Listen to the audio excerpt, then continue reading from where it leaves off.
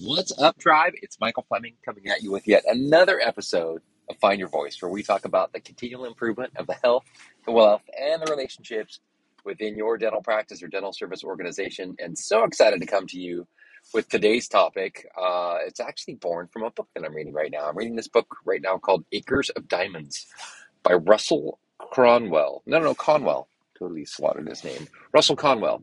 If you went to Temple, you're going to want to kick me in the shin. And if not, you're not going to know the difference anyway. So Acres of Diamonds, Russell Conwell, he was the founder of Temple University, hence the reference to Temple. But he wrote this book years and years ago called Acres of Diamonds. And basically, if you ever read The Alchemist, it's right in line with that. It's basically all you have is right here in front of you. I think specifically to sum up his story that his book is born from is there's a think Persian kid that is, and think 1600s, like long time ago. But there's this Persian kid growing up in wherever, let's say Iran. And his greatest desire is to become a diamond seller, right? Sales was big, merchants were big. He wanted to sell diamonds. But first he had to find inventory. And so he wanted to go find this diamond mine so that he would then be able to have these diamonds, then be able to sell them. Long story short, he leaves. It's like any traditional story where he starts where he's currently at. He has this dream, and then he goes afar to go and find this. And his life was this journey through various lands and various experiences. But long story short, he never found his diamonds. And he grew up to be old and took to the drink and wound up in taverns and, kind of passed that way, right? Meanwhile, back at his home, back at his farm, back with the family that he had left to go embark on this journey, someone had come in and was tilling the fields of his own field, and they found this little shiny thing.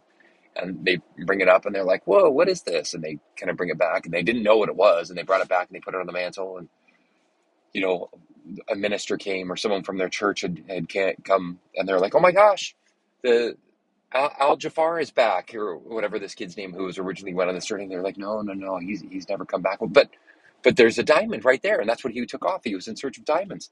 They're like, no, that's just a rock that we pulled out from outside, but that is a diamond. And so they went outside, and sure enough, they started tilling the land. And of course, what he was sitting on the whole time, the main character he was sitting on acres of diamonds the whole time. He just never looked right where he was. Also in that book was a couple different examples of that. And if you ever read The Alchemist, you know that the story ends where it begins, with the moral of the story being that all you need is within you right now and where you are right now. And kind of bringing that back to where we're talking about today, one of the impactful things that I was reading in this book was he doesn't just tell the story, he also starts to talk about his lectures. And one of the lectures specifically he was talking about was in Philadelphia. And we're talking circa 1938-ish, plus or minus 10 years. Definitely post-Depression, pre-World War II, if that makes sense. And he was talking to this group of merchants in Philadelphia. And he's a Christian man. Temple University, I'd imagine, is a Christian university or Christian-based faith university, because he is absolutely secure in his faith and talks about his faith a lot in this book. But he's talking about, how do we grow our businesses as good Christian people? And I hope this doesn't turn you off, because this is not a Christian-based program in the sense of, what I'm promoting. So don't let that turn you off or extra turn you on, regardless. But he's speaking to a group in his audience were Christian people, and some of them struggled with the idea of money and how money can be used and how money can corrupt. And he was basically talking about how, first, that's a different topic as far as corruption goes. He's like, what we want to talk about is how do we as people make money? And he did such a good job of summing it into such simple words, where we need to find what people want and then provide it for them. And I know that you've heard this cup of soup served and reheated many different ways, right? Because it sounds so obvious, right? Like, oh, just find what people are buying and then sell that to them, and that's a great way to make a living, right? And you and I will hear this advice and we'll be like, duh, of course, yeah, we're nodding the whole time going, yeah, that makes perfect sense. But how many of us that are here right now, and you're listening to this right now, when was the last time you asked any of your customers what they wanted? And that pause is intentional, right? Because I know so many times we will embark on trying to provide solutions to problems that we ourselves have identified and we ourselves have worked over or worked through, whether that's worked through them by trying this new procedure, trying this new product, whatever that is. So we have this experience because we're like, oh my gosh, when I was young, my teeth were jacked and they're so crooked. And then what I did was I went and got traditional wire and bracket braces. And then 2 years later, my teeth are super straight, wore a retainer for a couple of years after that. And boom, here I am, good. And so, fast forward 15 years 20 years when I've got children that need braces, what am I going to do? I'm going to propose wire and brackets, traditional braces, because that's what I myself received, even though there's other options. For example, the clear tray system, say Invisalign or Smile Direct Club or whatever those options are now. Whereas me as the consumer, I would opt to the solution that worked best for me, or at least worked for me, right? Who even knows if it was the best solution, but it was good enough for me. Maybe that's a better way to put it, right? It was good enough for me and it's good enough for you, right? I don't know when the last time you heard that, but it does bring back some memories, right? If it was good enough for me, it will be good enough for you. But anyway, seriously, back to, if you're listening to this, chances are you've got customers. And whether they're you as the owner, you as the manager, even if your customers aren't like retail customers, even if you say you work at a DSO where you're a support staff, right? Your customers are the dentists out in the field, or the office managers out in the field, the hygienists out in the field, all the people in the field, right? What are your customers in need of? And better question, when was the last time you asked them that to confirm that you're on the right page, right? And the reason that this rang so true to me when I read through this in this book, which is basically find what people want and then sell it to them, was there's so many people that I work with, and obviously where I sit in my little world is I offer dental marketing solutions to dental practices, dental service organizations across the country, right? And so many of them right now are offering services that they think will be very prosperous for their business. Example of that would be the clear tray solutions that I just referred to. There's countless brands now. It started, I think, with Invisalign, or at least they were one of the pioneers. And now there's multiple clear brace solutions that exist right now. And there's so many general dentists that are now offering this procedure because they see this potential to make a ton of money, right? So for example, and if you're listening to this and you're in the dental world, you know that the margins on that are pretty sick. You can make some decent money off of clear braces, and it's awesome. Where I'm seeing it kind of hiccup, though, is that it's not necessarily the solution that their own patients are looking for. So what I mean by this is, doctor, let's call me a pretend doctor right now. Dr. Fleming, yay, I've got this new certificate to be able to start providing Invisalign to my patients. And I'm so excited about it. And I started talking to a couple people, and sure enough, that first month I signed 2, 3, 4 people up, and it's like, oh my gosh, this is so fantastic. But then I go through it and the process feels a little clunky compared to the process that I'm used to doing. And so my enthusiasm wanes just a little bit. And before you know it, month 2, I might get 2 because I'm still kind of enthusiastic.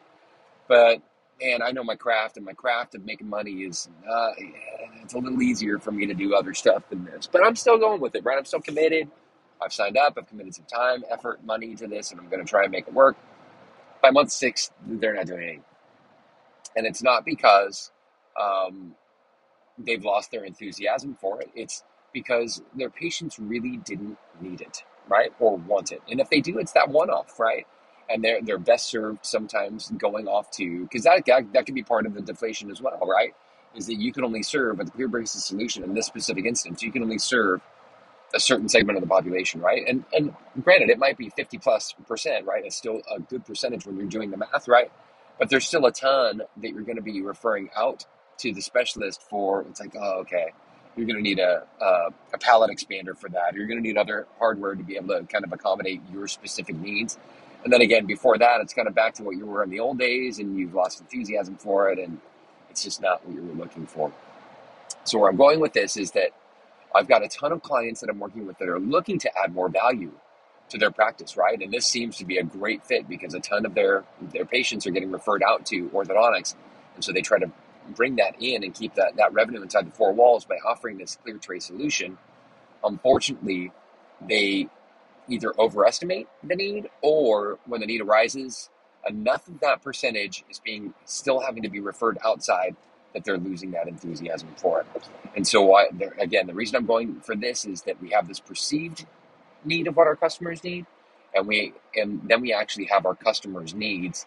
And what I'm going to challenge you to do right now is to challenge your assumption of what you think your customers, we're going to call them customers right now, because again, that's what they are, what you think your customers want and need versus what they actually want.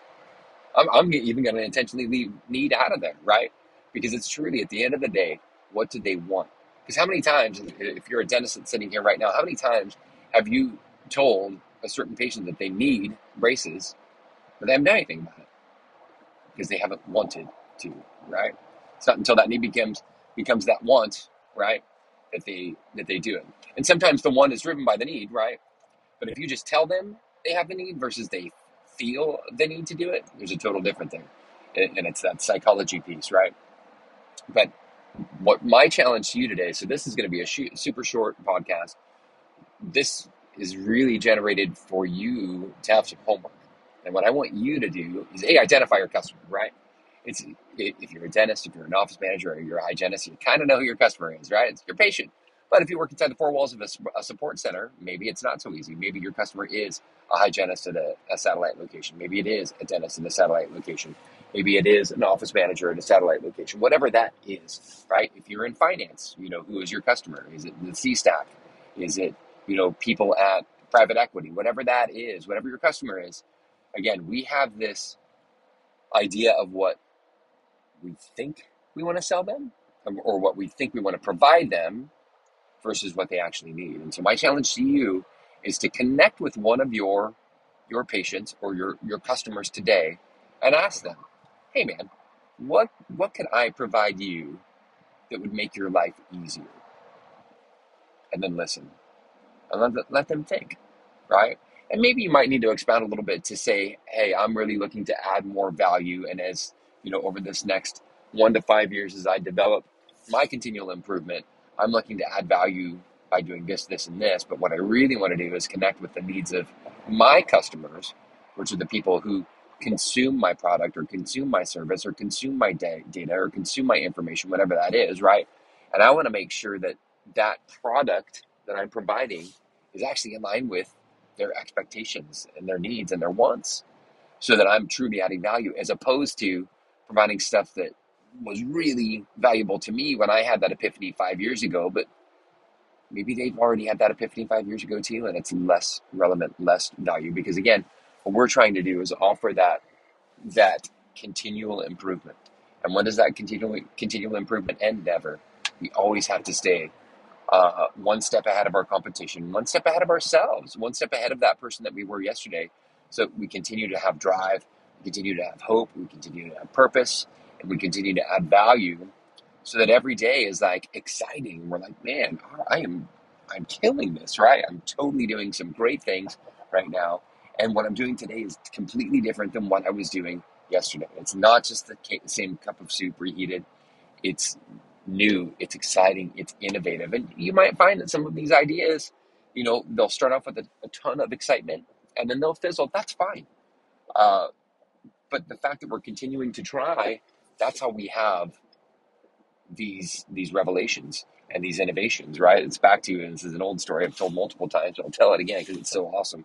Chris Rock, this guy, he's and I think it's been a while since he's in an HBO special, but think of the last time he did, or the last time you saw him do an HBO special, where this guy just gets up there and for an hour solid, he just kills it. It's one after another, and he's setting up these jokes that set up another one, and it's just like so funny, and it's like so incredible. And when it's all said and done, you're like, you're a hero. I don't know, back in the, I'm going to date myself, back in the 80s, Eddie Murphy had this album on vinyl, right, of one of his stand-ups. And again, same thing.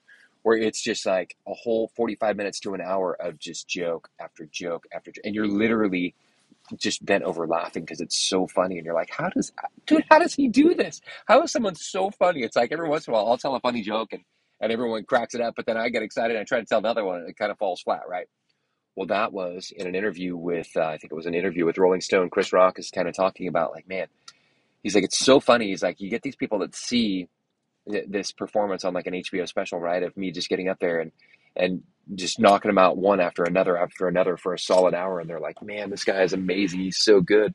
He said, but what they don't see is the hours and the weeks and the months and the years of preparing that material, of getting up in front of small groups, in front of these people at small comedy shops across the country, and stepping out there with 10 jokes and only one of them flying, right, and the other one's being kind of tepid or not that funny, right? But then what he's doing is he starts to string these. He's like, okay, even though I get one or two jokes out of that one set, and at least now I know, okay, these are pretty decent. And then he'll try them in his next one and it confirms or denies. It's like, yeah, it's pretty good. But long story short, we see this finely packaged 45 minutes to an hour of this polished performance on this HBO comedy special, and we're like, this guy is a comedy god. But what we're not seeing is all of that, all of the failure that went behind that, all of the jokes that had to be recycled and thrown away because they weren't funny. Does that make sense? And so it's so easy to think about having this awesome finished product, but what we have to also acknowledge is all of the work that it takes to get there. We can't have instant success instantaneously. Does that make sense? We got to do it. And so that's going to be my challenge to you, is to be a little Chris Rock, right? Go out there and start telling some jokes. And these jokes are in the sense of start connecting with your customer and start asking them, hey, in my spirit of continual improvement, I'm trying to provide things that are really relevant to my patient. And of course, you're my patient. And all I can do is offer assumptions. So I really would love to get kind of feedback, like what's important to you, so that I can start making that important to me. So that during my continual improvement, I can provide things that are really plugged into what you not only need, but want and will consume.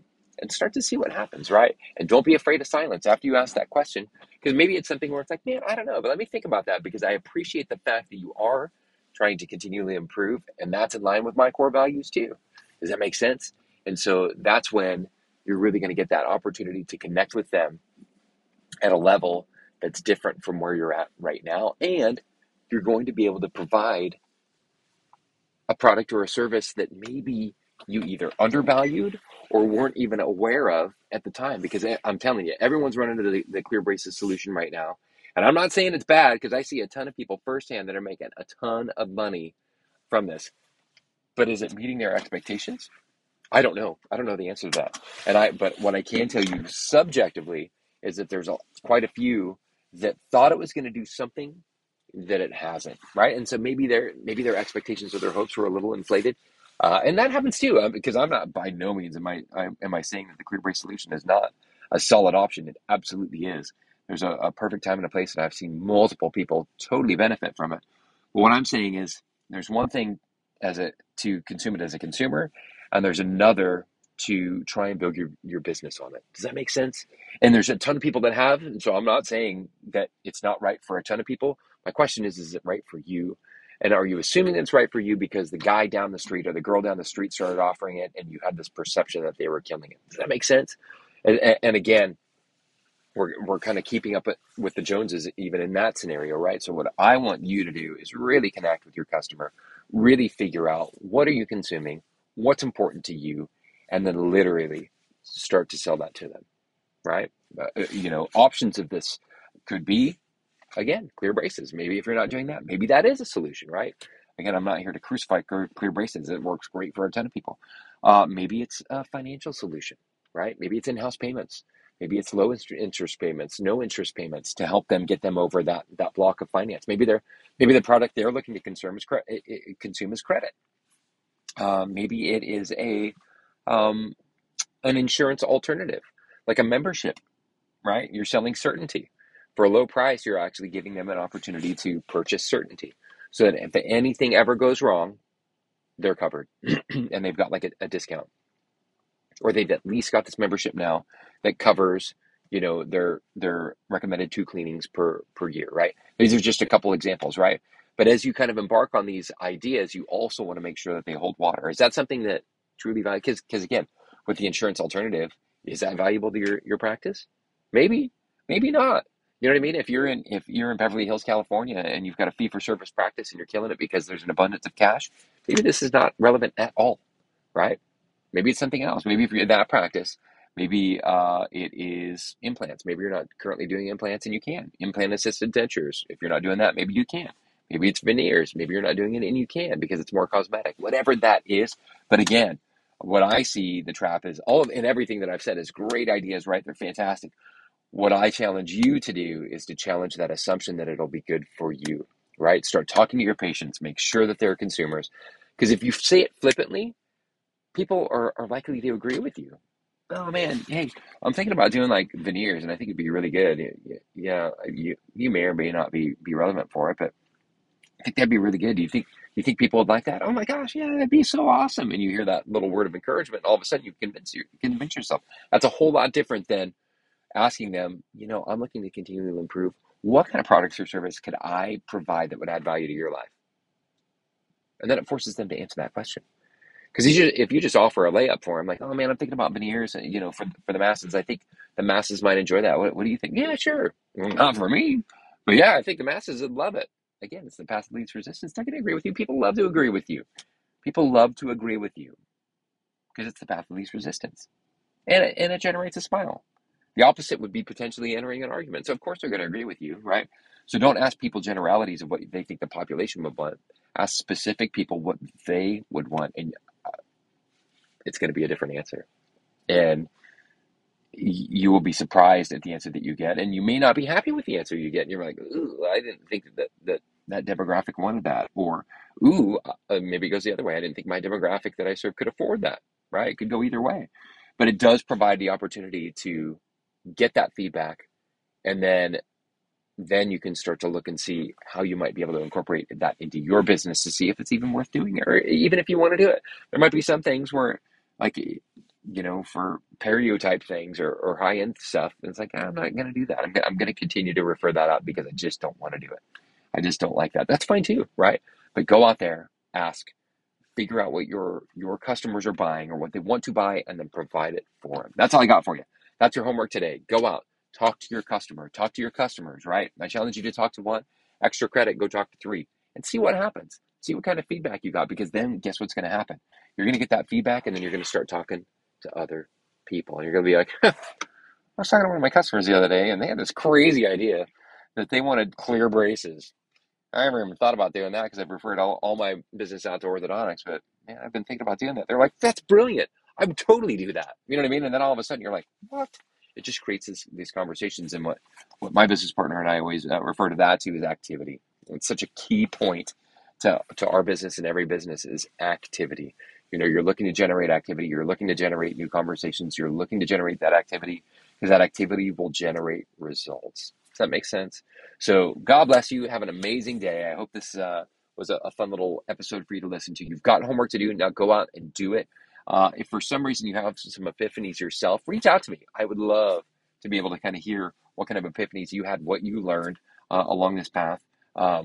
Mike at dentalmarketingblog.com, or find us on Insta or Facebook, the Dental Marketing Specialist, at Dental Marketing Specialist. I want to hear your story. I want to hear how this benefited you. And until next time, have an amazing day.